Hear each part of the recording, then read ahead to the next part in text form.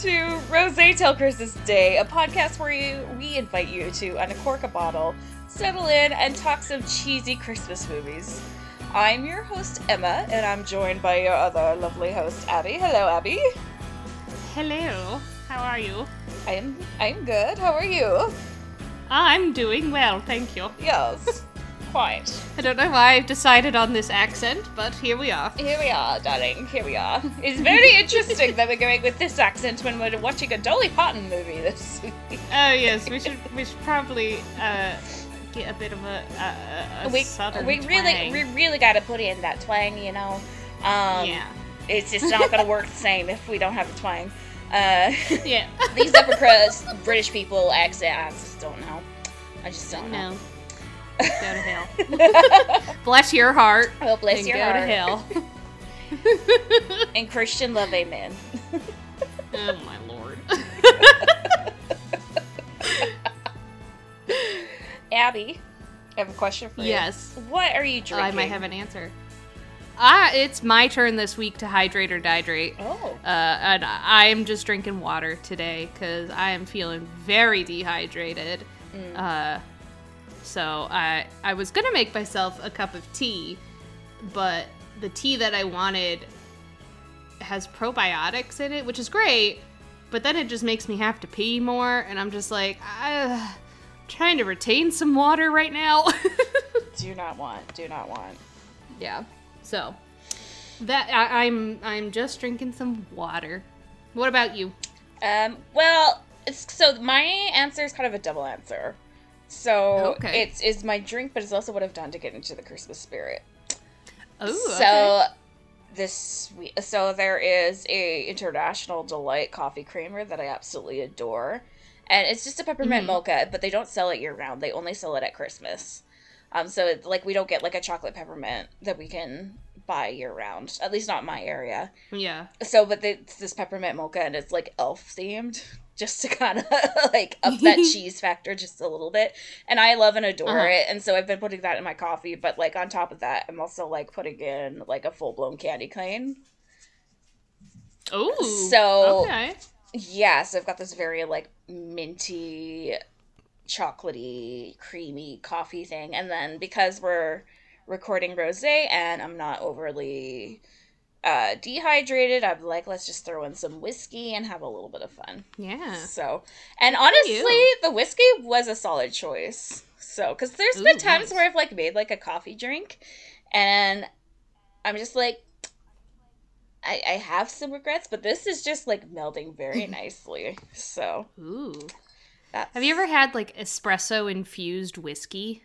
I think I don't know. You know what? No, I had the espresso infused moonshine, and I think that was that I got from a Christmas market a couple years ago. Interesting. And it's from a local distillery. But it's okay. It's not something that I absolutely adore. Like, I love the smell of it, and I think like I had a taste of it, and it was great. But I wasn't, like, in love with it, and, like, every time I've added it to my coffee, I'm just like, oh, now it just tastes like booze. Whereas, like, I want the booze to be, like, a feature, not, like, the main star. Right. Do you know what I mean? Yeah, and that's also the thing with moonshine, is it's supposed to, it just kind of sticks out on its own. It just is what it is, and... Yeah. Yeah, so, but... I drank a lot of moonshine in college. So, but whiskey coffee is actually highly recommended by yours truly. So, do check it out if you can. But what have you done to get into the Christmas spirit this week? Ooh. This sounds silly. So I guess it's more like Christmas. That's what Christmas means to me. Is I've actually watched a lot of movies in this past week, or like week and a half, and like people are probably like, well, that's not Christmassy, because I've only watched like one Christmas movie. But like one of my memories like as a kid is I feel like when I was on Christmas break, like that's just what my parents and I would do. We would just watch a bunch of movies, like a bunch of old movies especially.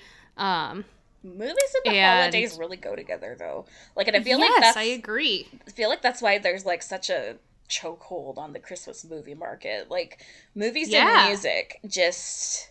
And, like, part of it is just, like, the capitalism of the holiday. Like, don't get me wrong. But,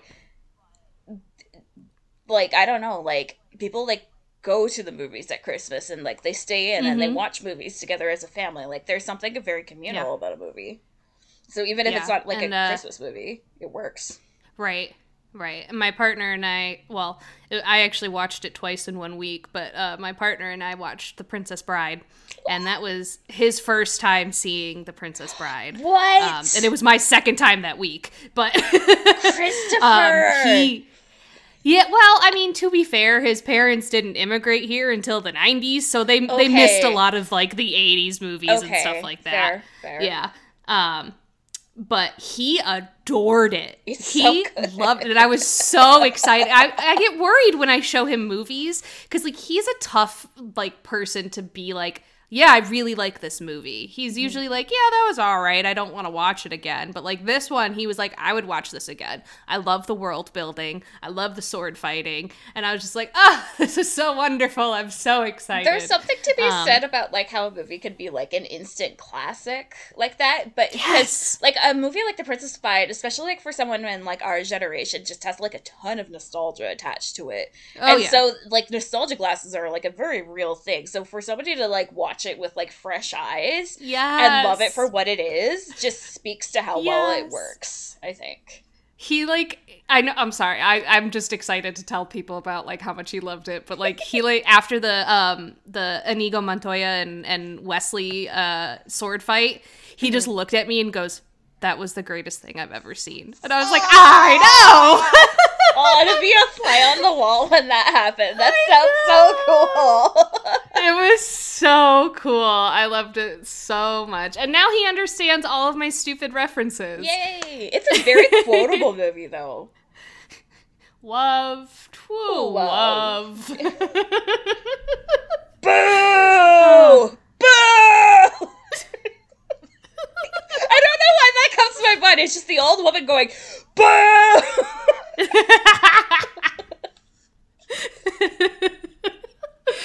Why do you do this? Oh, good times. So, do you want to talk about a Dolly Parton Christmas movie? Yeah, let's talk about Dolly Parton Christmas movie. So, we have a Dolly Parton Christmas movie because Dolly Parton and Christine Baranski are queer culture. Like, let's just get that queer culture.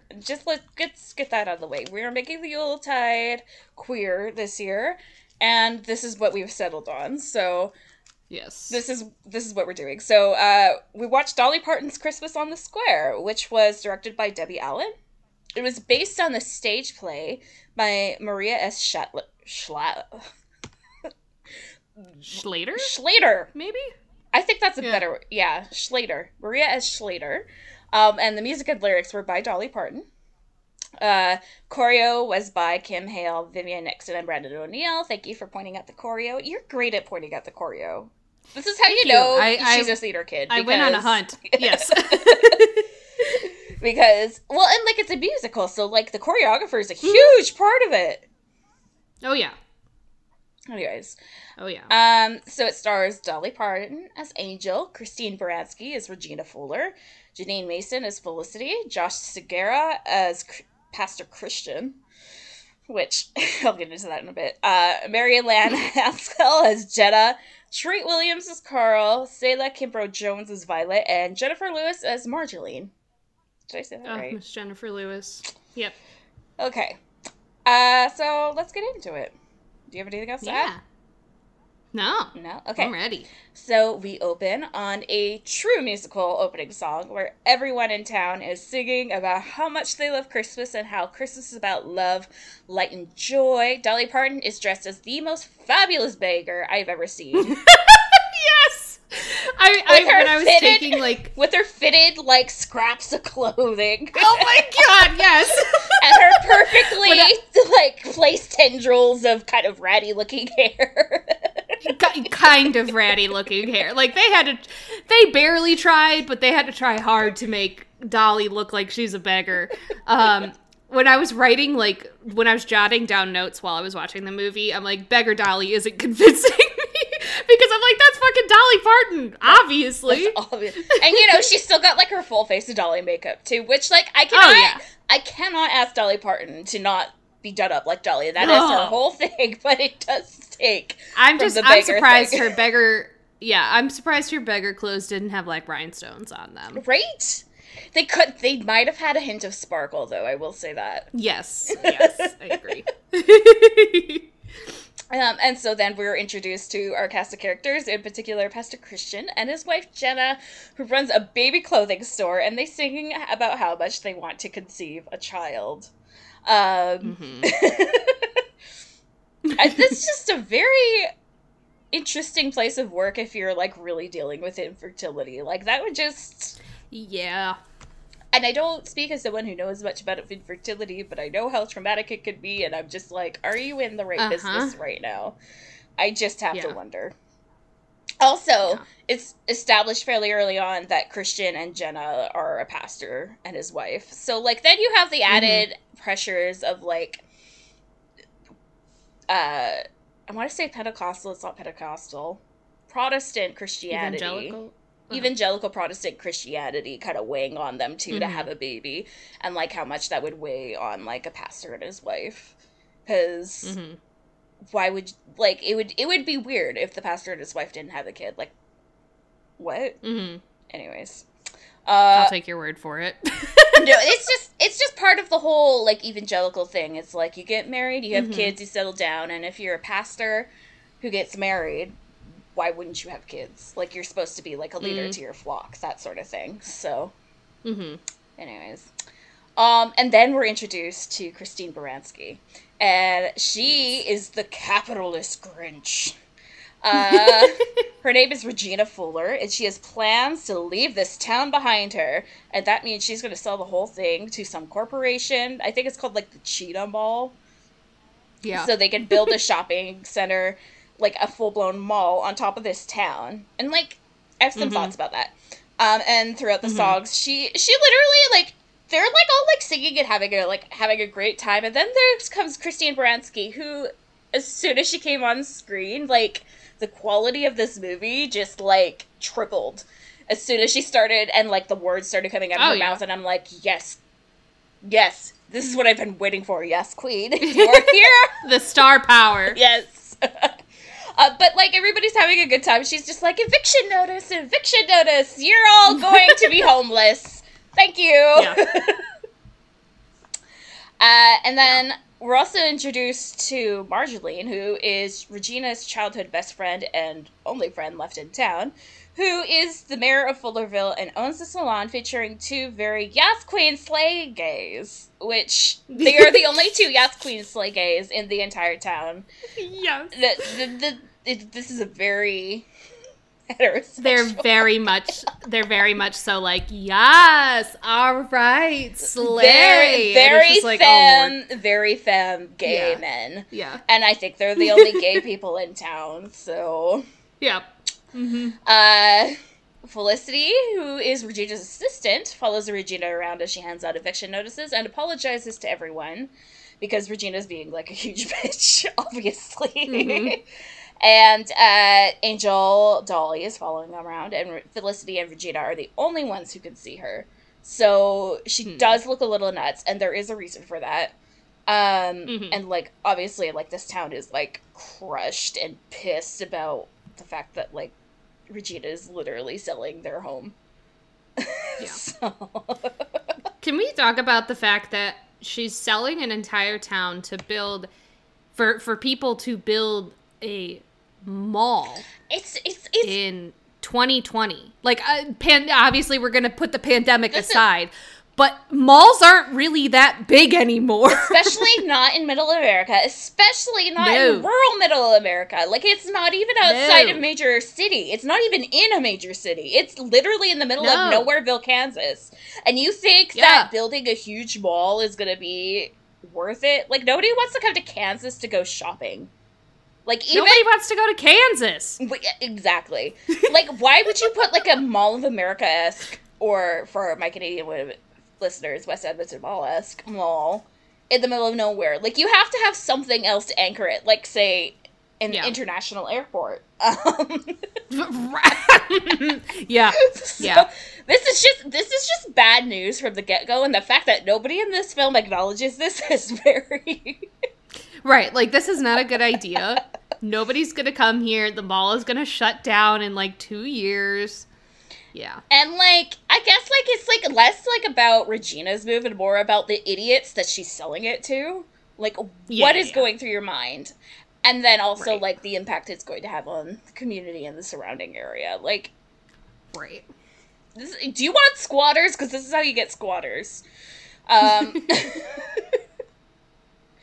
Anyways, so Pastor Christian has this brilliant idea, and he gets to work right away, and he has this huge Resist Regina sign put up on the church, which, like... How did he get that so quickly? I mean, I get that this is a small town, and they're all in this together, but, like, oh my god, that's impressive.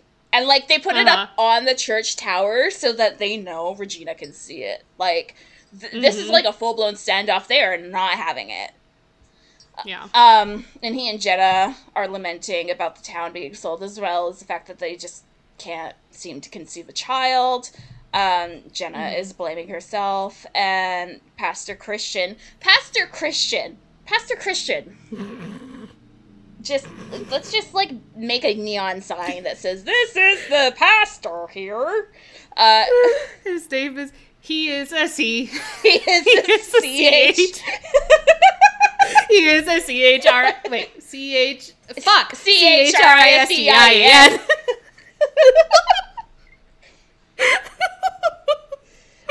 You're welcome, all former youth group kids who are going to have that stuck in your head for days now. I'm just like, Danny, if you're listening to this. Specifically, Danny Pirtle. I am, like, looking straight at you as we're doing this. Even though you are listening through your earbuds, I'm like... This is a very pointed look you're getting right now.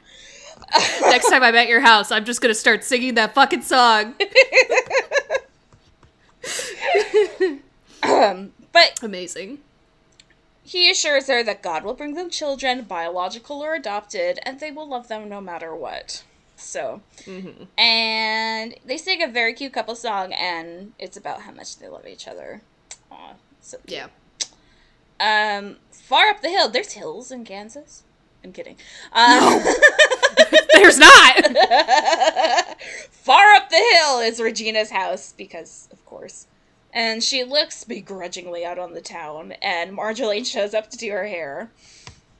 And then we find out... It felt very... Oh, go ahead. Sorry. No, go ahead.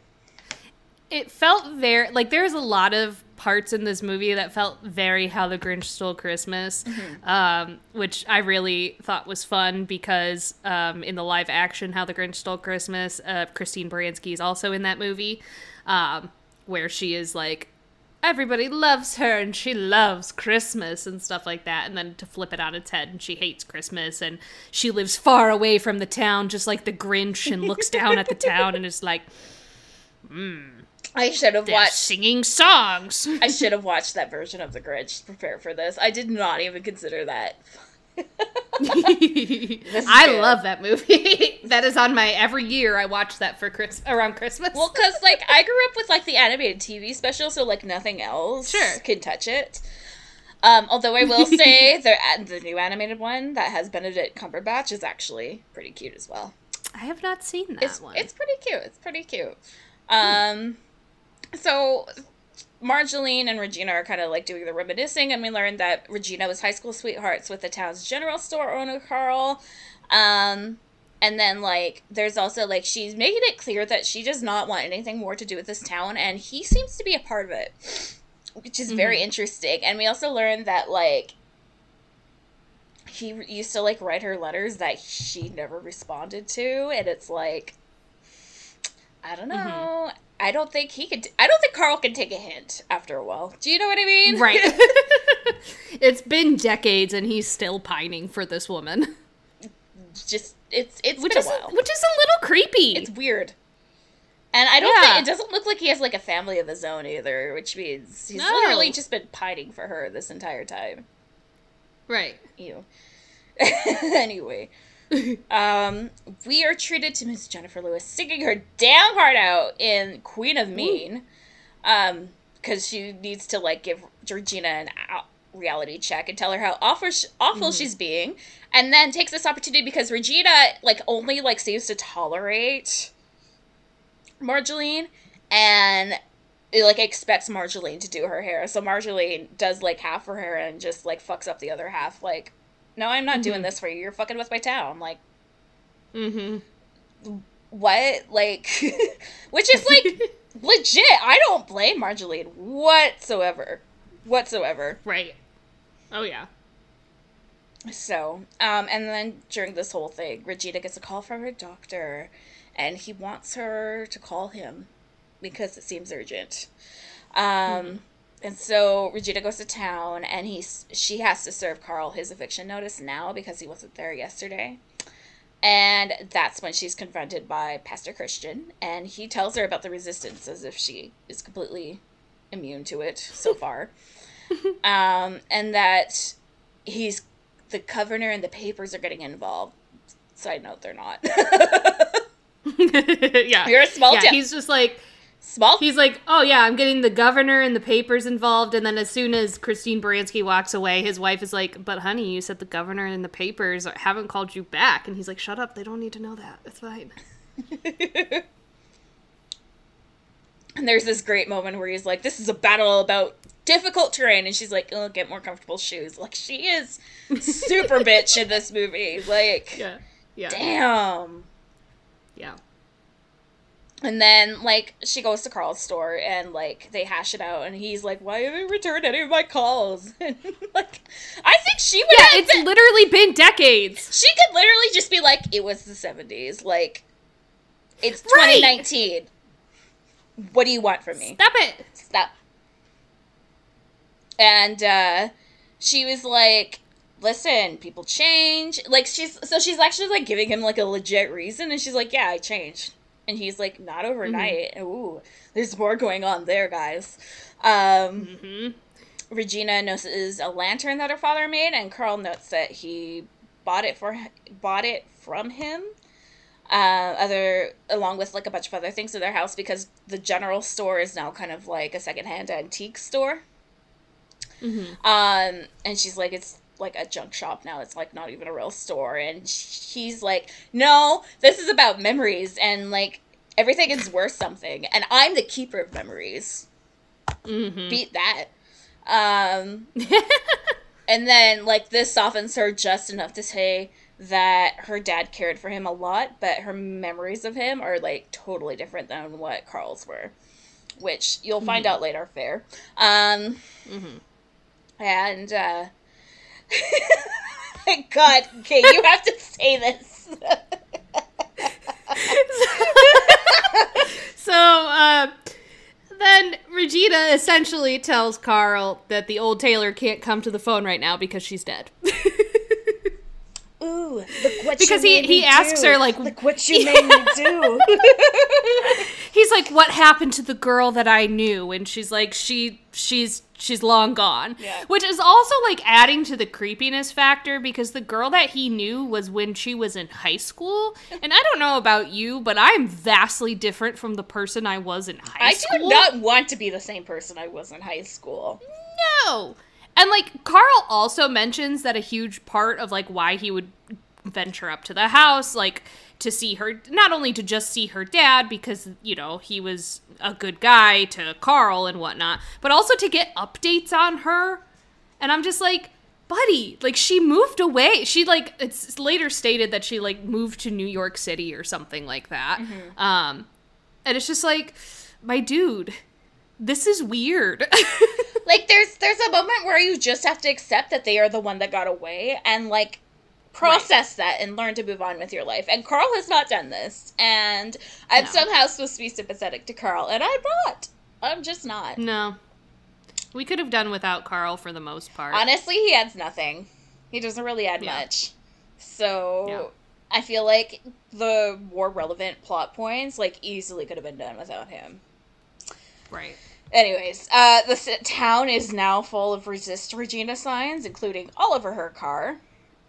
she pushes them off the car, and Angel Dolly is like, you can't litter. But Regina is still going to be an ass to her because she doesn't recognize that this is Dolly Parton cosplaying as a poor person. And so then Dolly's like, well, I'll get change out of you somehow. And she makes a flyer fly into her face while she's driving. So she almost hits the doctor with her car. Oops. And then that's when the doctor is finally able to tell her, like, why he needs to see her. First of all, if she lives in New York, why is her doctor still in her hometown? That's a great question.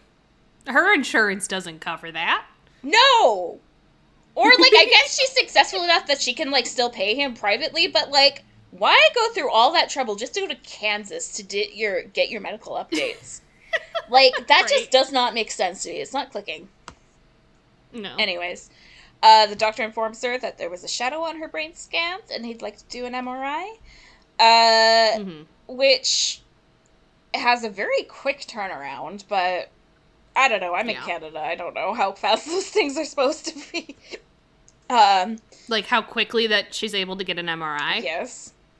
Oh, that wouldn't happen. Okay. She's able to get an appointment for an MRI the day after. Like, that ain't happening. I'm like, that really only happened. So if that were to happen in the health system that I know, she would have to be immediately, like, admitted and in the hospital because they're, and, like, being treated for something for her to be seen that quickly, or in the emergency room. Yeah. Like, and, like, there'd be, like, some serious issues, not just a glimmer of a shadow. Like, that would not get you an MRI that quickly. Just PSA. Yeah. And that's definitely not happening in the American healthcare system. Great. There's actually very little difference, except the American healthcare system makes you broke. Mm-hmm. Thumbs up. Gold star. Yep. Anyways. Regina gets home, and Felicity points to the giant-ass contract for the mall.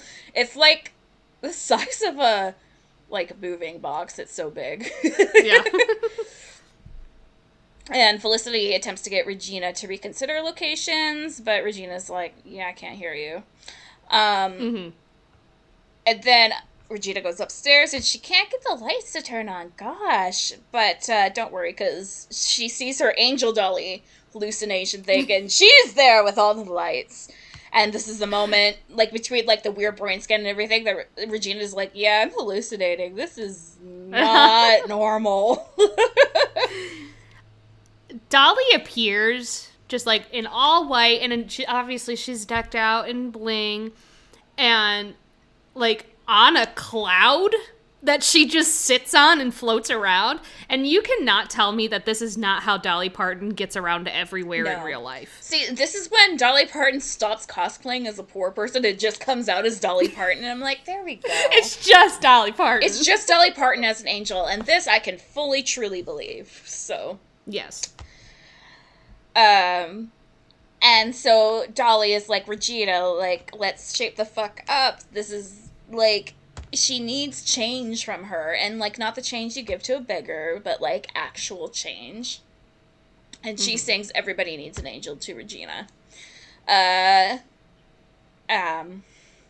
then we find out that there was a story that Regina grew up hearing from her father about a Scottish lamplighter during the holidays. I think I kind of spaced out here. I wasn't sure if we got all the details of this folktale.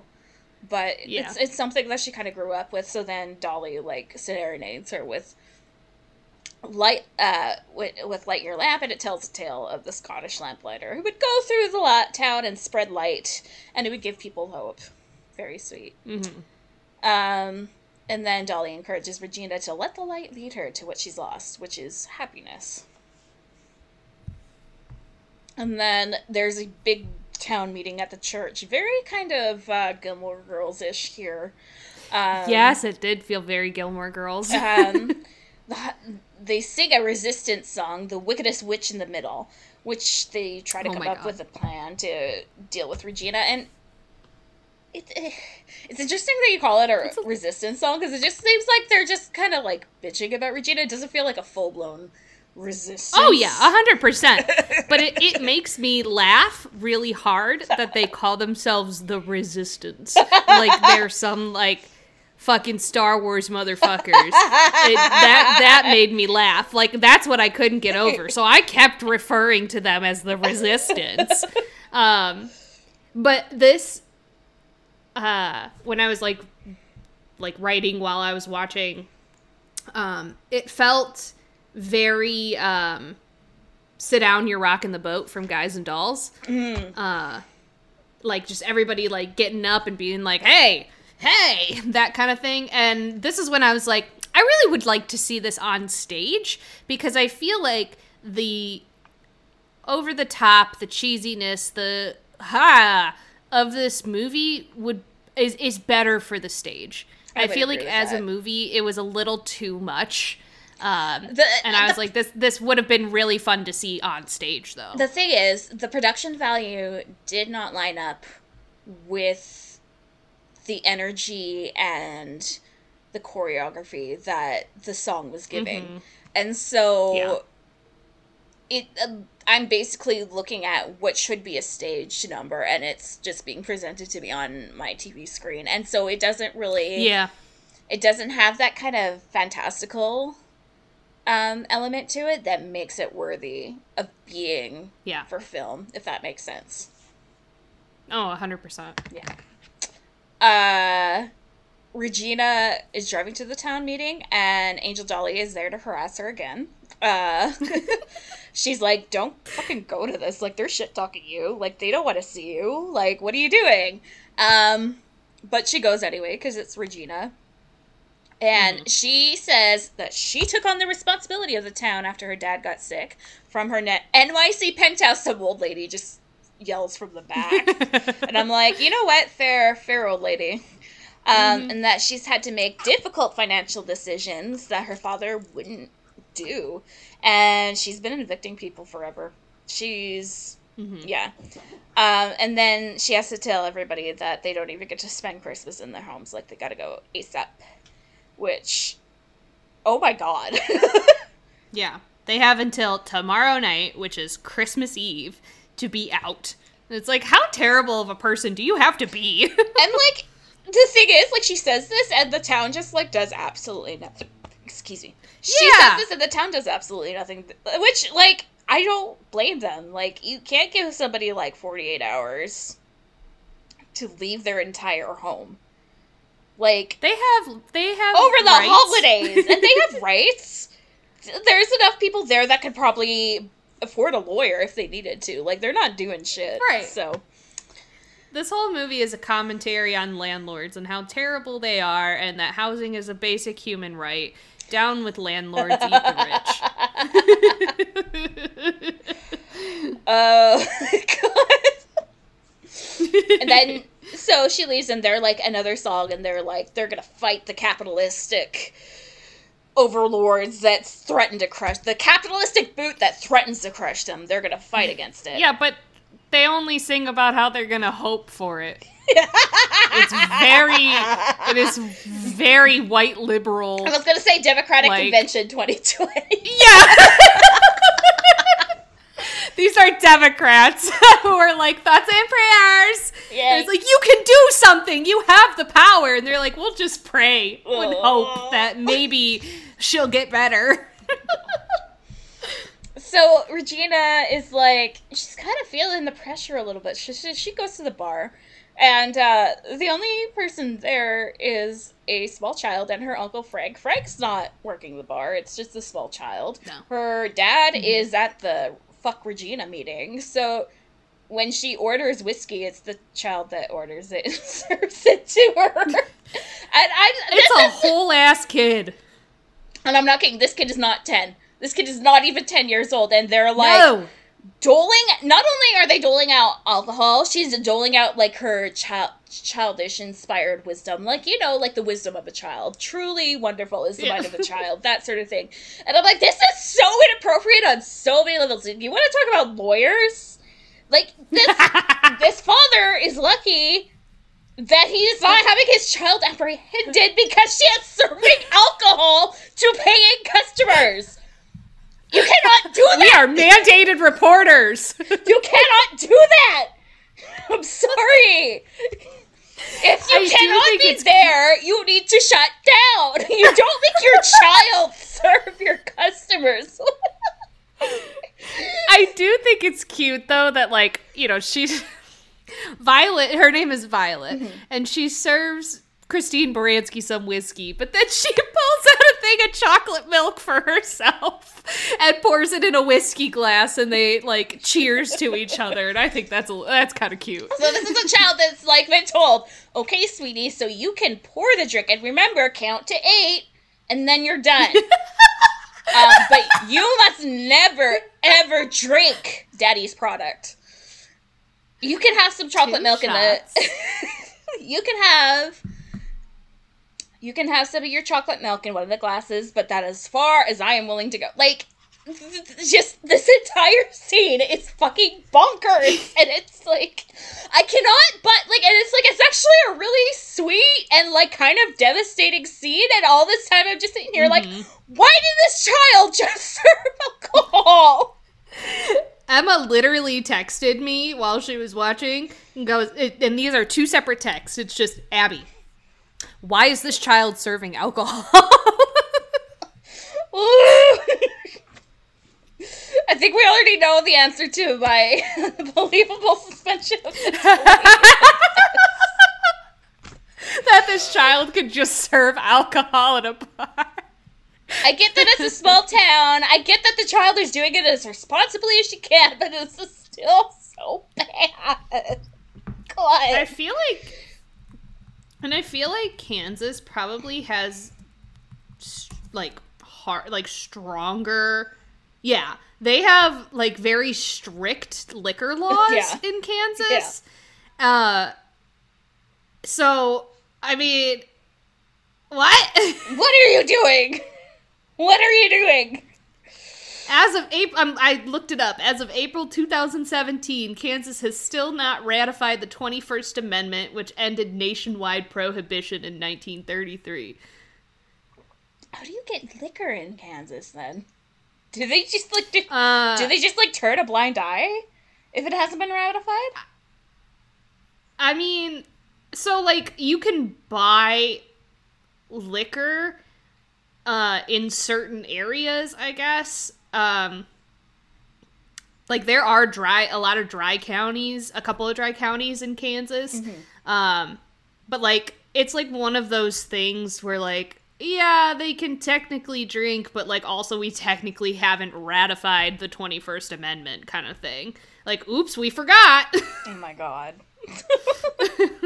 There's just like some places in America that I'm just like, why? Why? Yeah. Why? I don't believe that Kansas exists. It's a made up thing from The Wizard of Oz. That's what it is. Yes. It's not a real It's state. fictional. My sister was born in Kansas City and her birth certificate says Missouri. So answer that. There's a Kansas City, Missouri. No, but because it's like right That's on the your border answer. Between the two states. That's the joke. Anyways. Where were they? Oh, so Regina and this child are talking over her whiskey, and chocolate milk, and Violet is just, they bond because, Violet tells her, like, yeah, I lost my mom when I was young, and Regina's like, yeah, I lost my mom when I was young, too.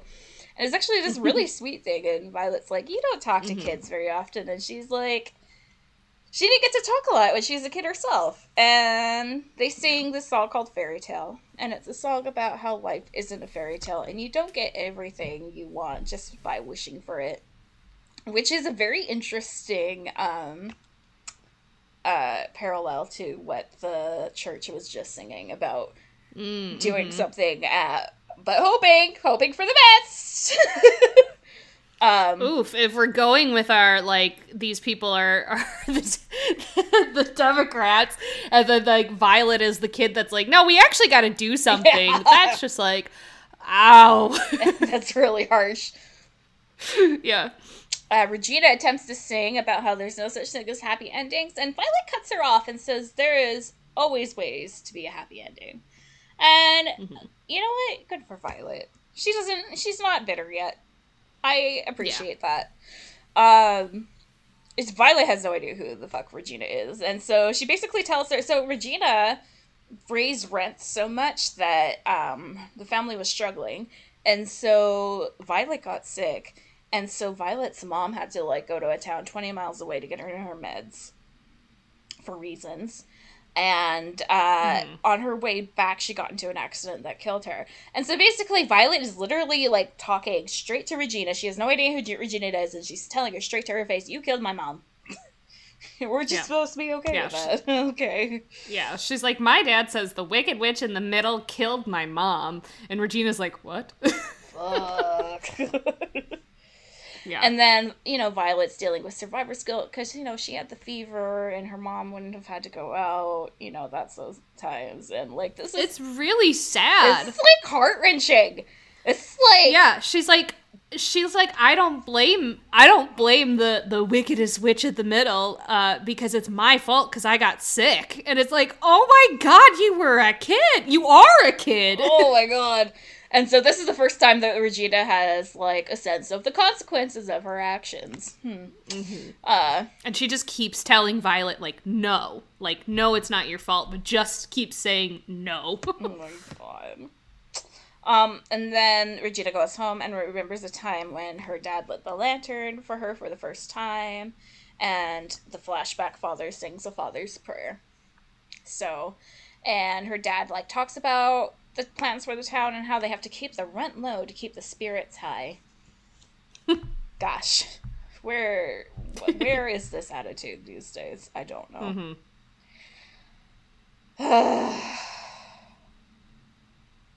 You dare, Abby? Yeah. Okay. Sorry. No, you're fine. So the next day, Felicity's restocking the fridge and gets a surprise from Angel Dolly. She's got to wake up Regina for her doctor's appointment, and we find out that Felicity is working with Regina because Felicity is an angel in training, and she's terrible at her job. Regina is her assigned human. Yeah, she's got two responsibilities: get Regina to change her heart, and then get her heart to change her mind. Which is a lot to put on the plate of her trainee with someone this, like, emboldened and bitter. I'm just saying, but, like, maybe that's the ultimate test. Like, she's done well in school, and now this is the practicum, and the practicum's where shit gets real, kid. Good luck. And she does, but, like, the other thing is, like, her mentor can't, like, step in when she's doing a bad job. The mentor's just there to be like, you fucked up. Try again. And it's like, okay. Yeah. It's just people's lives on the line, no big deal. So Felicity goes to wake up Regina. Regina is, like, a huge asshole to her, but, like, she's clearly hungover and having drunk herself stupid last night after finding out that her actions caused somebody to die. And Felicity's like, you know what? Like, this is not worth it. And she wants to quit, and Dolly's like, no, like, if you quit, she's no better than Regina, which, I don't know. I don't know about that, Dolly. Yeah. Yeah.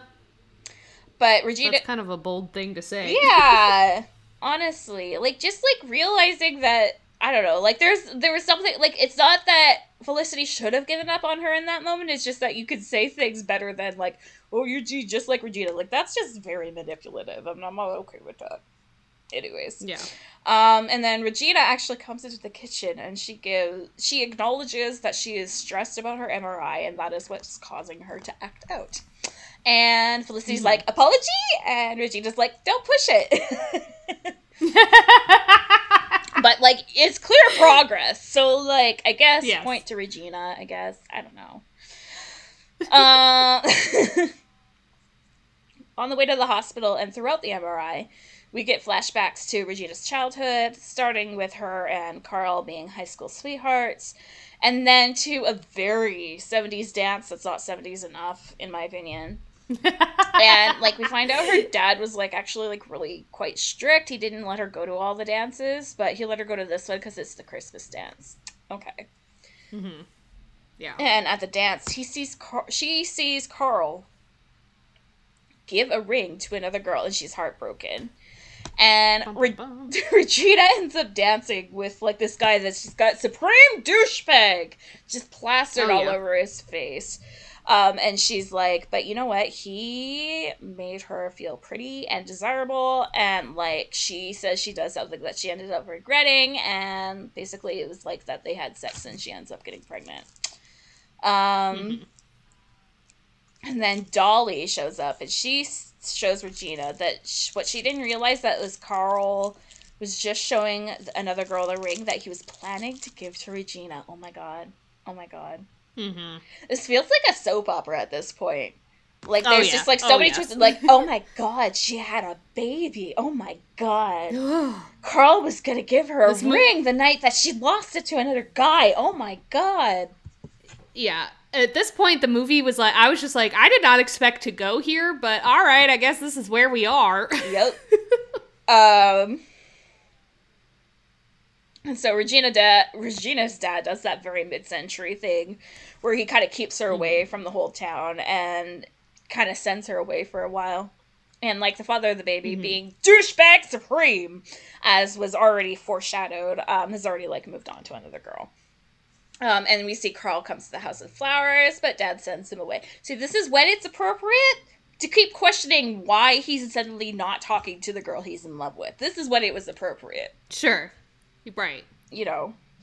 And decades later, not so much.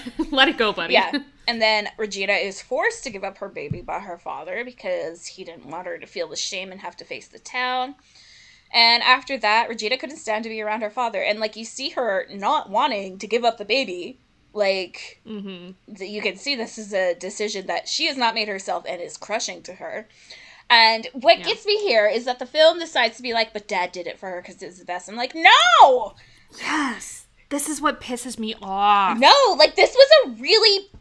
No, this was not... I get what the film's trying to say, that adoption's great and everything, but this was a decision that Regina should have come to herself, not have been forced into, and, like... Ultimately, like, we know that Regina had a better life because she wasn't saddled with a teenage pregnancy in the middle of the 70s, but it's also, like, it's an incredibly traumatizing moment in her life because she was forced to give up her baby without her consent. Like, that's so fucked up. And then, like, that's where we learn that, like, that's why she's mad at her dad, and, like, for a good reason. Oh my god! Exactly. Oh my god! Exactly. And, like, the film tries to paint it as, oh, her dad loved her so much. I'm like, no! She has every right to be pissed at this motherfucker! Oh my god! Yeah. That's what I, like, I can get the, you know, like, when Dolly shows Regina, she's like, oh, but you didn't get to see everything, and is like, Carl was actually showing it to another girl. It's like, yeah, that could have been solved with some basic communication of Regina being like, hey, what the fuck? And then Carl could have been like, no, I was just showing her because this is the ring that I'm giving to you. This pissed me off that Dolly was like, but you didn't know everything. This was actually very painful for your dad, too. And I was like, I don't give a shit about her dad. This movie is like, you should feel bad now? Like, you should feel sympathy towards this guy? Absolutely not. You traumatized your child. Yeah. So... because you didn't want to put up with the shame. Exactly. Let's be real. This was it was about dad's shame. This was about him. It was not about Regina. Exactly. So, and then this is where Dolly encourages to find the light to the part that she's lost. And this is all done through song and flashback. So, and then, so because she has this, and this is all happening to her when she's in the MRI, and she has to be very still. So, like, this is all she can focus on. So, like, once she comes out of the MRI, she's a changed woman. And she has a change of heart. And she decides, you know what? She can make changes for the better. And upon leaving the hospital, Violet and her father come through in an ambulance after having gotten into a serious car accident in which Violet is critically injured.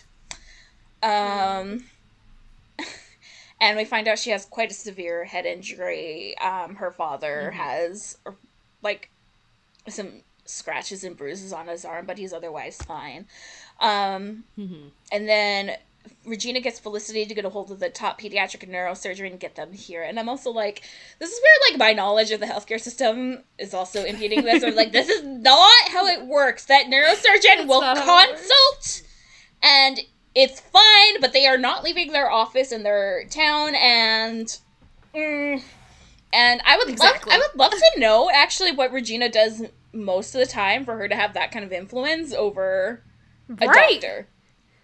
Like, there's nothing... Being a landlord, apparently. I guess so. Yeah, I guess. Yeah, that would do it.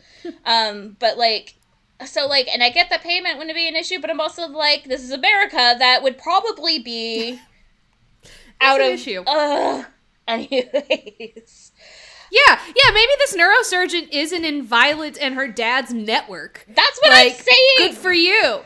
Now they have insurance bill, like, the insurance isn't covering her surgery. Like, what is going to happen is that they are going to contact whoever's in Topeka or Kansas City and get their top neurosurgeon to consult on whatever is going on with Violet. Yeah. And, anyways, sorry, this movie actually kind of just, like, really... that's not how any of this works! Stop it! Stop it! So, and Regina ends up praying to the angel to save Violet. She doesn't care about money or real estate or even her own results, and she would offer her life in place of Violet's. Felicity thinks she's done it, but Dolly reminds her that they gotta change Regina's heart to change her mind. So, the heart is changed, but the mind is still set on selling this town. So... And somehow, Dr. Martinez, a top peds neurosurgeon, makes it there in record time to operate on Violet. She's not life-flighted out to Topeka. He's just there at this random rural medical center. Yeah, like, Violet's dad sings, like, a reprise of a father's prayer, and then all of a sudden, like... Dr. Martinez is there, and he's like, who are you? And she's like, I'm Dr. Martinez, top peds neurosurgeon. And it's just like, what the fuck is going on? This works, I'm sorry. No. Okay. So Regina wants to go to the general store, because she has got to talk to Carl right now. And Dolly is like, this is a bad idea, and, she wants Regina to, like, go through some more change. Maybe go to therapy, I don't know. And isn't ready to talk to Carl, and Felicity's like, no, she's ready, like, she totally had this change of heart, like, she's ready to go. And so she gets to the shop, and Carl is packing up the shop, because, of course, they have to leave by the end of the day tomorrow, and Regina was like, you're right about everything, and this is when Carl finally decides he's ready to move on. Once Regina has fucked him over, financially, that's when he's like, I don't care about you anymore. So, and Carl's like, talking about what happened in the past isn't going to bring her back. And Regina buys her dad's lantern, and instead of buying it, he just gives it to her. So, sweet, I guess. I don't know. Regina go ahead. No, I mean, like, all this time, Carl's wanted an explanation from her. And she's like, I'm finally ready to give you an explanation. And he's like, yes, save it, basically. And it's like, all right. You're an asshole. Like, granted, he doesn't owe Regina anything for her shitty behavior with the eviction notice and shit like that. But it's also just like, man, I'm so tired of this guy. I don't like him. I don't like him. He sucks. It's like him and the dad. I'm looking at them and I'm like, no, you guys both suck. I'm sorry. Go away. Men are bad. Go away. Anyways. And then Regina gets home. Felicity asks how it went, and it didn't go well. And Felicity tries to comfort Regina through the song Grief is Love with Nowhere to Go, which is a very Christian sentiment, but I think it's a nice sentiment otherwise. Like, I feel like it's not an inaccurate sentiment. No, definitely not. I just know that that's a very big thing within Christianity. Oh, it's kind of one of those ways where, like, it helps people deal with grief without actually helping them deal with the grief. Is that anyway? It's a good quote, but a better one is, what is grief if not love persevering? I love it. Ow. So much much better! And it came out of Paul Bettany's mouth, so it was so much better delivered.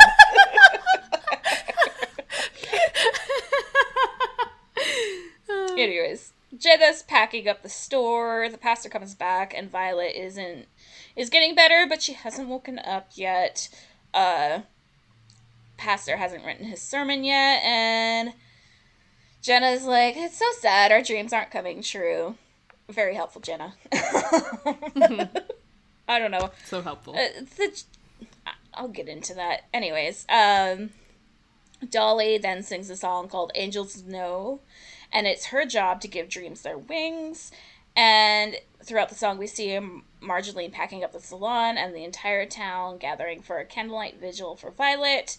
And Dolly's angel magic ends up waking up Violet, and she also, like, puts her magic and it, like, enters Jenna's stomach, so I guess she'll be able to conceive now, which I have thoughts on, too. Anyways. I have thoughts on that, too, yeah.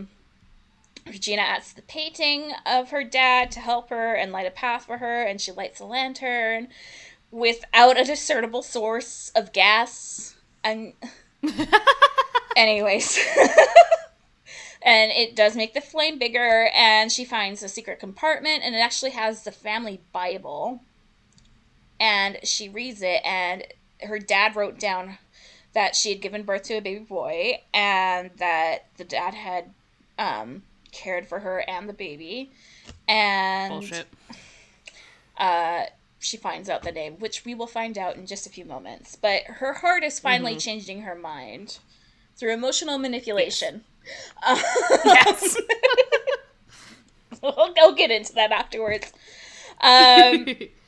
Marjolaine is trying to get the church to pray for Violet, and they do a try reprise, but it's like gospel, and I'm like, I actually kind of like this. I like this church. It's got a little bit it's a great church community. It's the ideal church community, not the toxic church community that we've all become so familiar with. Yes. Miss Jennifer takes us to church, and I love her for it. It's so good. Pastor Christian comes back, and he's like, hey, Violet woke up. And they talk about faith and the strength it takes to change. Regina almost runs into the doctor again. I guess it's a running gag, guys. So the MRI results have already come back. It's been like 3 hours, but the MRI results have already come back. Just the turnaround at this hospital is mind-blowing. She doesn't have a brain tumor, and it was either a faulty machine or a Christmas miracle, or, you could have just redone the fucking x-ray. I don't know. Right? Sorry. Regina shows up to the store to give Pastor Christian her fatherless lantern. Tells Pastor Christian that she is the biological mother. And I saw that fucking coming. Of course, obviously. And, like, as soon as we find out she had to give up a baby, I'm like, oh, I bet it's, like, the pastor. And it was the pastor. I was like, oh, it's gotta be somebody in the town. And then, like, when she's reading the Bible and it's, like, a baby boy named, and, like, she doesn't tell us the name. And I'm like, it's the fucking pastor, because his name is Christian. Because of course it is. Yeah. So Christmas Eve service, Pastor Christian returns to tell the town that Violet woke up. And then he goes on he tells this story, and it just makes everything so much worse for me. He's like how Regina's dad, Jack, was always there for him and supported him. He was, like, showing up to, like, all his baseball games. And tells a story about how a young girl with child wouldn't have been accepted in her town. I'm like, oh, they're gonna, like, go for, like, the Mary of Nazareth parallel now. They don't. Nope. Very popular parallel to make at church at Christmas, by the way. The baby was giving up for the adoption, and then he's like, but basically Jack had been there for his high school graduation, for his marriage. Like, he was there. He was basically a grandfather to him. And it turns out he was actually his grandfather, which he has now just learned and has had no time to process. He's just, like, telling everybody. I don't know. And so then he tells everybody that he met his birth mother, Regina Fuller. Now, is his adoptive mother and father in the crowd. How do they feel about this information coming out? We never hear anything about his adoptive parents. No, we don't. We sure don't. So, and interesting. Anyways. And then Angel Dolly appears above the altar with full wings, and she sings an angel's prayer. And she tells Regina that she was the answer to her father's prayer, so that's kind of why she's helping out Felicity with Regina without actually stepping in. So she just wanted to bring Regina back home. And then in the middle of the sermon, Regina gives a speech, which is weird. Like, it could have just been like, the speech, like, it could have been after. I don't know. Like, it just... Yeah, it's in the middle of Mass. It's not, and, like, it's not even, like, a Protestant versus Catholic thing. It's like, no, like, the man is still gonna finish his fucking sermon. He's gonna make a connection to Mary of Nazareth at some point, and you're all gonna think about how great it is that Jesus Christ, our Lord and Savior, was born. Just die for your sins, and then he's gonna have an altar call, and maybe even communion, and then Regina can get up and speak. That's how it works. Sorry. Oh my god. You and I get very passionate about the way religion is portrayed in these films. Yes. It's your turn to now complain about a church service. It's just not how it would run. I'm sorry. This is not how it would go. Anyways, Regina gives a speech, and she reflects Felicity's grief is love with nowhere to go, and talks about the grief she experienced and how it made her mean and embittered. She sings "Forgive Me," sings about what she did was wrong, and she will work forward to righting her wrongs and ask for forgiveness, and tells everyone she is not selling this town. I guess she didn't end up signing that big-ass contract. I mean, I wouldn't have had time to do it in that amount of time either, but okay. And she will keep the rent low to keep spirits high. Hallelujah. Yeah.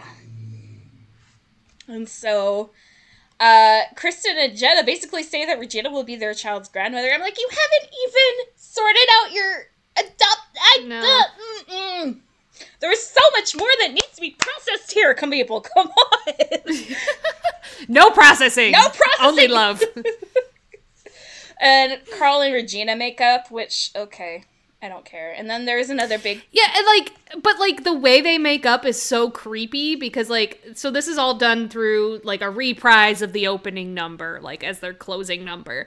And Regina, or, Christian and Jen are like, yes, this is our baby's grandmother. And then Carl sings, oh, and maybe I can be called its grandfather? And it's like, who do you think you are? Where did you even come from? Who asked you? What are you doing here? Again. You're fucking weird. And the big dance number, and Violet has somehow not only survived major brain surgery, but... Very quick brain surgery. Very quick brain surgery, and no ICU or even inpatient unit stay required. No. She is able to just walk on home. With, her head hasn't been shaved, no blood, no weird scars. I'm sorry. I work with kids who have had major head injuries. Well, maybe... It's a little... Maybe... It's not accurate when in Dolly's the slightest. I'm sorry. It's not accurate. You know what this girl looks like? It looks like that she...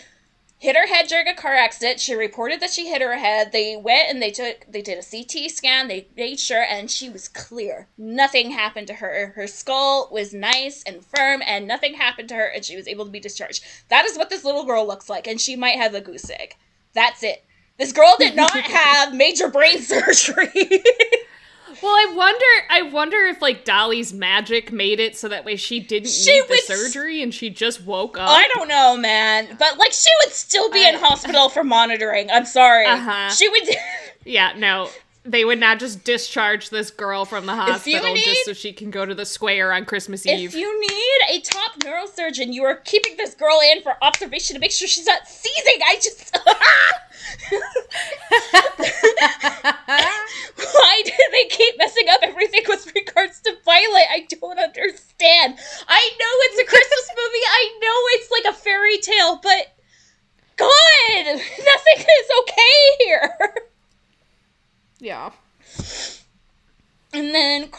and Regina dance, and lamps are lit. And, okay, this is really cute. Dolly and Felicity watch from the top of the church, and Felicity shows up in a white outfit with, like, these huge sleeves that kind of look like wings. And all I kept thinking was, how awesome was it for this actress to be able to sit up there and just, like, gossip with Dolly Parton for this film? Like, I was just, like, I was so happy for her in this moment. It was so good. Oh, to get to sit on the top of a church in a beautiful outfit and sing with Dolly Parton. Yes! That's the part I love so much about it. It was so great. And then Dolly tells us to light our light. And that's the movie. Yep. That was Dolly Parton's Christmas on the Square. That was Dolly Parton's Christmas on the Square. Abby. Yes. What, okay, I don't know. Should we start with best or worst moment? Let's start with worst, because I feel like we have many. Yeah, go ahead and start with the worst moment. I think is, I mean, there's a lot of little things, like Carl, whatever, he's not necessary to the story. Not at all. And their romance is like tertiary, if that, to the plot of the story, and like you didn't need it. Well, and like especially at the end, like I honestly, like I feel like it could have been like something where like they were kind of awkward around each other, and like he was obviously pissed at her for like taking over their town. But, like, you could have done so much more with, like, small glances and still kept kind of that story in without making him, like, a huge creep and, like, trying to make him part of this show when he's not really meant to be in the show. He is not relevant to this story beyond kind of the inciting incident to Regina's bigger trauma in the past. Yeah. And I think that's kind of what brings me to my I think what my worst moment is that we're expected to, like, empathize with her dad for what he did to her. And I mean, it's a lot. Like, he hides her away from the town and is like projecting his shame onto her, and then like forcibly takes her baby away from her and makes it about him. And he's just like, this is really hard for me too. And I'm expected to feel bad for him. And I'm supposed to... And I'm expected to feel like Regina forgives him. Yeah, no, this is something that Regina needs to spend, like, a lot of time in therapy unpacking. And, like, maybe considering how... Like, she could maybe consider how it was better for her in the long run. Absolutely. But that does not erase the trauma that he caused her in that moment, in that space of time. This is like some EMDR trauma processing shit right here. Yes.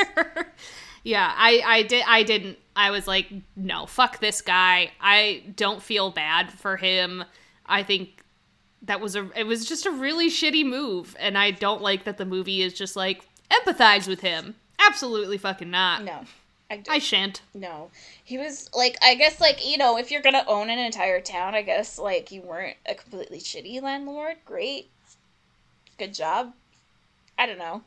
You could have just not been a landlord. Right. Had the people, like, own their own land and stores and, all that jazz. But, Anyways. What were your worst moments? What is my worst moment? Honestly, anything to do with Carl. I just... like, why the fuck are you here? I don't get it. Yeah. Okay. Great. Yeah, and, like, everything with him just feels completely unearned. Even with the traumatic backstory, it's like he could have just been a vague guy, honestly. He had nothing except kind of a weird sense of entitlement to Regina, to this movie, and I didn't appreciate it. No. Didn't like it. It's very creepy. Yeah. What was your favorite moment, though? I like the music. The music is fun. Mm-hmm. I like Dolly Parton. It was a very well cast movie, I think. For the most part, like Christine Baranski, Dolly Parton. I liked the girl who played Felicity.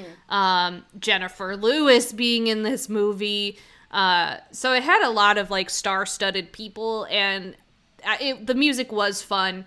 And this really felt like a musical. Kind of, we talked about this last week with Anna and the Apocalypse, of how like there were moments where it's just kind of like, it feels like a jukebox musical more than it does its own musical. But like this one, like it's musical, it's camp, like and I liked that. What about you? I loved every time that Christine Baranski was on screen, and she completely owned this role. And she, like, everything that, like, was on her face, and, like, she's singing well, she's acting her ass off. It's just, she was an absolute delight to watch, and I'm so glad that I got to watch her in this movie. She's definitely the best part of this movie for me. But I also just really adored that last scene with Angel and Felicity looking over the town. It just made my day. Oh, so cute. Yeah, it's cute. What was your unbelievable suspension of disbelief? Because I think we know mine, a couple of mine. But, like, was there anything there for you? I mean, like, I would probably agree with the a child serving alcohol at a bar I can't suspend my disbelief for that. I also think I can't suspend my disbelief for the way that they portray the medical system. Yeah. No. Which is a stupid thing. Because it's like, it's a Christmas movie, get over it. But it's also like, no, I'm kind of concerned about that family's medical bills. Yeah. Yeah. She better be paying for them. Yeah. Also, just that, like, this woman can sell an entire town. Yeah. But whatever. That doesn't make any sense. What about you? I think, I mentioned that. And then there's also the fact that anybody would want to build a shopping mall in the middle of buttfuck nowhere, Kansas. Again, no, you won't. Like, if this were actually like set in like the 70s or 80s, oh yeah, sure, you could totally sell me on this. Oh sure. Not in this day and age. You cannot. You cannot convince me that is actually happening. I think the worst for me though was the child serving alcohol. It just, if you're someone like, I remember when I was trying to get in to be a waitress. I wasn't even waitressing at the point. I was trying to get in to be a waitress, and they, a huge part of waitressing in my province is taking this online course about, like, how to responsibly serve alcohol to people, and, like, we've got pretty strict rules about the amount of alcohol you can put into a single drink and stuff like that, and for me, it is just completely unbelievable that a father would leave his child in charge of a bar. Like, just, it would not happen. He would not risk his livelihood over that. Yeah. So, like, if you got an uncle there, he might as well just be the one behind the bar, and she could still talk to the child. It's just, sure, just right. Like kids grow up. Kids whose parents own restaurants and bars, like they do grow up in that environment, and that's fine. Like, Violet could have just been hanging out while her uncle was behind the bar, like, doing the actual work. Yeah, a child pouring an adult a glass of whiskey and, like, nobody batting an eye about it, that's weird. And, like, honestly, it could have just, like, been, like, a cute little thing, like, oh, Violet, you're here. And, like maybe it's a thing that, like, Violet, like, comes and chats up all the customers while she's having her glass of chocolate milk. Like, that totally could have been a thing, but you made it weird. Yeah. You made it weird, and it didn't have to be weird. Because, like, the stuff with, like, all the medical stuff, I'm like, actually, I am more willing to suspend my disbelief for that. Because I'm like, I guess, it's a movie, whatever. But this, no. No. Yeah, that's fair. So, that's kind of where I'm at. Do you think this was a sincere or a Christmas spirit-filled movie? Yeah, I think so. I think everybody that was there seemed like they wanted to be there. It was fun, and it had, like, like the typical Christmas movie message behind it, that, like, Christmas is about joy and love and light and not greed or, like, your own selfish wants. And it followed the typical Christmas movie of, like, here is this asshole coming into a small Christmas town and being like, fuck Christmas. And then by the end of the movie, they're like, I love Christmas. So, yeah, I would say this is Christmas spirit for sure. What about you? I disagree. And I will get into this. So, here's the thing. It's like, half of this movie is like this really fun, well, it's like, not fun, but it's like this kind of kitschy, made-for-TV Christmas special with Christine Baranski and Dolly Parton and the woman who played Felicity in it. I had to actually check that she wasn't Colleen Ballinger. She's not Colleen Ballinger, and that kind of broke my heart. But oh my god. And then on the other half of this movie is a weird church production of this play, and that is literally what I felt like I was watching.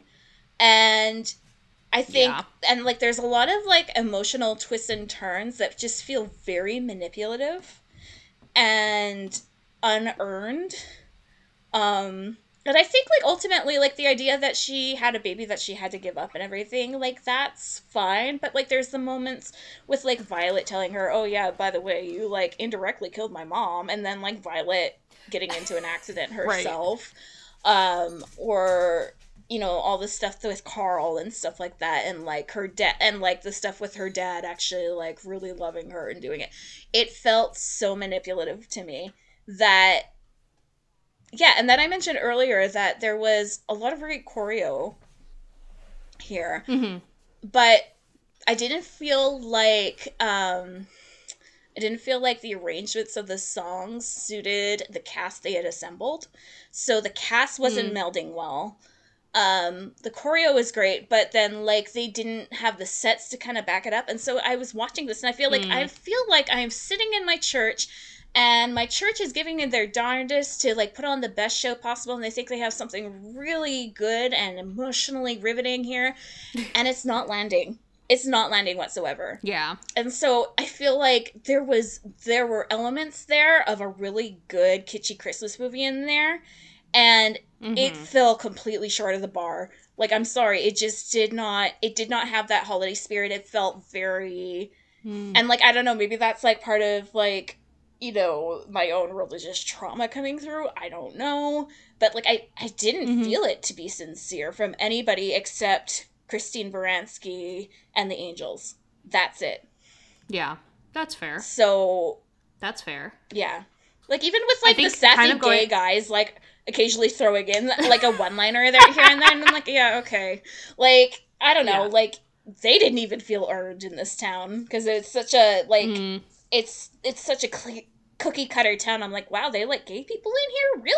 Like, seriously? And of course they have to be the most femme gay men ever who are super sassy, and it's just like, nothing about this actually sat right with me. And so I can't say that it felt, like, there were moments of it where it was sincere, and a lot of this comes down to Christine Baranski, but it did not feel sincere overall. So. Yeah, I think that's fair. I think a lot of, like, the main story of Regina, like, realizing that she's been a bad person and, like, she has this change of heart, does a good job, but then, like, any other, like, secondary or tertiary plot of this film is, like, Yeah. Like, especially when it comes to, like, it pissed me the fuck off that, like the storyline with Christian and Jenna, like, they're trying so hard to conceive and stuff like that. They're going through fertility treatments, and then, like, Jenna just totally blaming herself for it, and it's like, why? Like, part of that, like, it does kind of feel authentic to, like, the real trauma that infertility causes, especially when you've got the social pressures to produce a child, like she would have. But I feel like it was very glossed over, and, like, I think, you know, you're gonna have Christian be this adopted kid who apparently, like, turned out nice and well-adjusted, and he's the pastor leading this town, and he's totally fine with adoption, but then, like, the angel magic, woo, came in and, like, made her fertile again, and, like, that didn't feel okay to me either. Like, it's just, and I feel like fertility and parenting and, like, all the issues surrounded that are so multifaceted that it's like, I get that it's just a Netflix special, but it's too multifaceted to be completely clean. So, like, that, and I mean, like, and it plays into this idea that, like, which is a very complicated thing with, like, difficulties with fertility, and then, like, okay, well, it plays into the idea that, like, adopting a child is what you do when you've run out of options. And that's not how adoption should go. No. Adoption should go, like, I want a child, and I want to bring an already existing child into my home and love them and stuff like that. And it's not like, well, I couldn't have one biologically, so I guess you'll do. Yeah. You know? Yeah.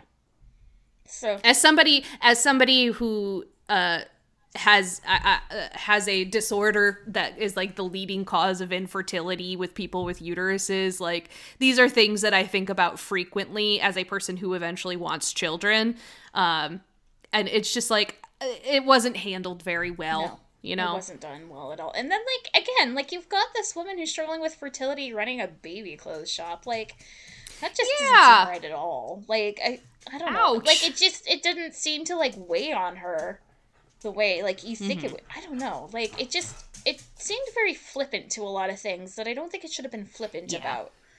So yeah, I agree. So ultimately, do you give this a rosé cheer, or do you feel like you need to drown your sorrows in beer? I would say I don't feel like I need to drown my sorrows in beer. Okay. But I also don't want to raise a glass in rosé cheer. Because, like, I liked the movie. I don't think I'll ever watch it again. No. That's for sure. No. Like, I've seen this movie, and all right, that is enough. So I don't know. Maybe, like, it's... Oh, sorry, Charlie's playing with his toys. I can't hear it. Charlie! Oh, you can't? Oh, now I can. He's squeaking his... Yeah. Bubba, can we, hey, buddy.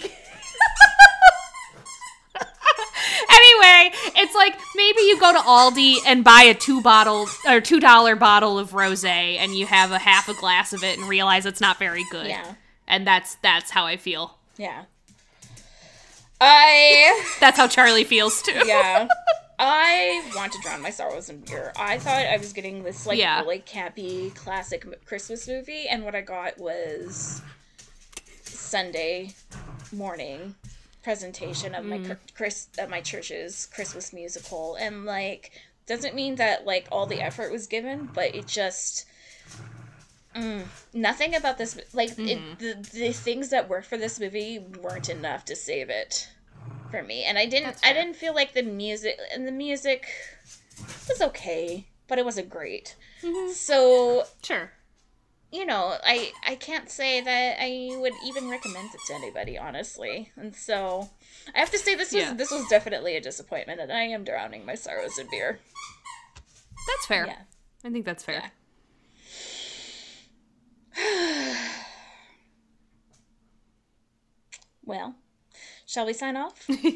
On that note, let's do it. Depressing note. Now that, especially now that Charlie has decided that I'm done podcasting for the night because he wants attention. He's currently bringing me all of his toys. I love it. And I'm sorry for when you have to edit this and you hear his squeaks and his growls. Well, that's fine. I'm looking forward to it. I love Charlie content in my life. He's a good chicken. Yeah. Abby's so sweet. Because I love all my friends' animals. I don't have an animal of my own, so I just, like, love on all my friends' animals. And somebody reminded me of Abby's parents' cat, and she lived with that cat for a long time. So I just randomly texted her, I miss Berlioz. And so she sent me a picture of Berlioz today, and it was so nice. Yeah. So I just, don't ever apologize for your animals being animals. I love them. They're great. They make you happy. So. Especially Chicken. Yeah. Right, Chicken? Yeah. One of these days you'll get to meet him and cuddle him. I cannot wait for that day. Yes. So excited. All right. Abby, where can they find you? Oh, well, you can find me on Twitter at Abby M. Cecilia, and I post lots of pictures of Chuck. Yeah, you do. So if you want more Chuck content, follow me on Twitter. What about you, Emma? I'm on Twitter at EmphysNest. That's EMFYS_NEST. And I hope you know that every single time you, do that is EM... that spiel, I'm mouthing it along with you. Well, and that's why I'm trying so hard to, switch it up this year, because I'm even longtime listener Danny, likes... Because, I do that with Jet, And you can follow me at Space Jess with 4 S's in the Jess. Like, I know everybody's, like, shtick when they're like, this is how you follow me on Twitter. And I love it. Yeah. So I'm trying really hard to change it. My Twitter is me screaming into the void at this point. I don't know what the fuck I'm doing. Who the fuck knows what I unfortunately cannot post pictures of the cute things in my life, so you'll just have to deal with my thoughts and retweets about life. Well, Charlie has now brought me an elephant. Lovely. You're such a good dog, chicken. What social media can we find this podcast at, Abby? We are on Twitter at Rose till Xmas Day, and then we are uploading all these episodes to the Lousy Beautiful Town feed. Yeah. And so with that, have a holly dolly Christmas, and we'll see you next week. Oh, wait. Yeah, next week we're watching Christmas at the Ranch. Which is gay! Lesbians! Yay! Yeah! Let's go, lesbians! Here we go, lesbians! Goodbye! Goodbye! Dolly Christmas. It's the best time of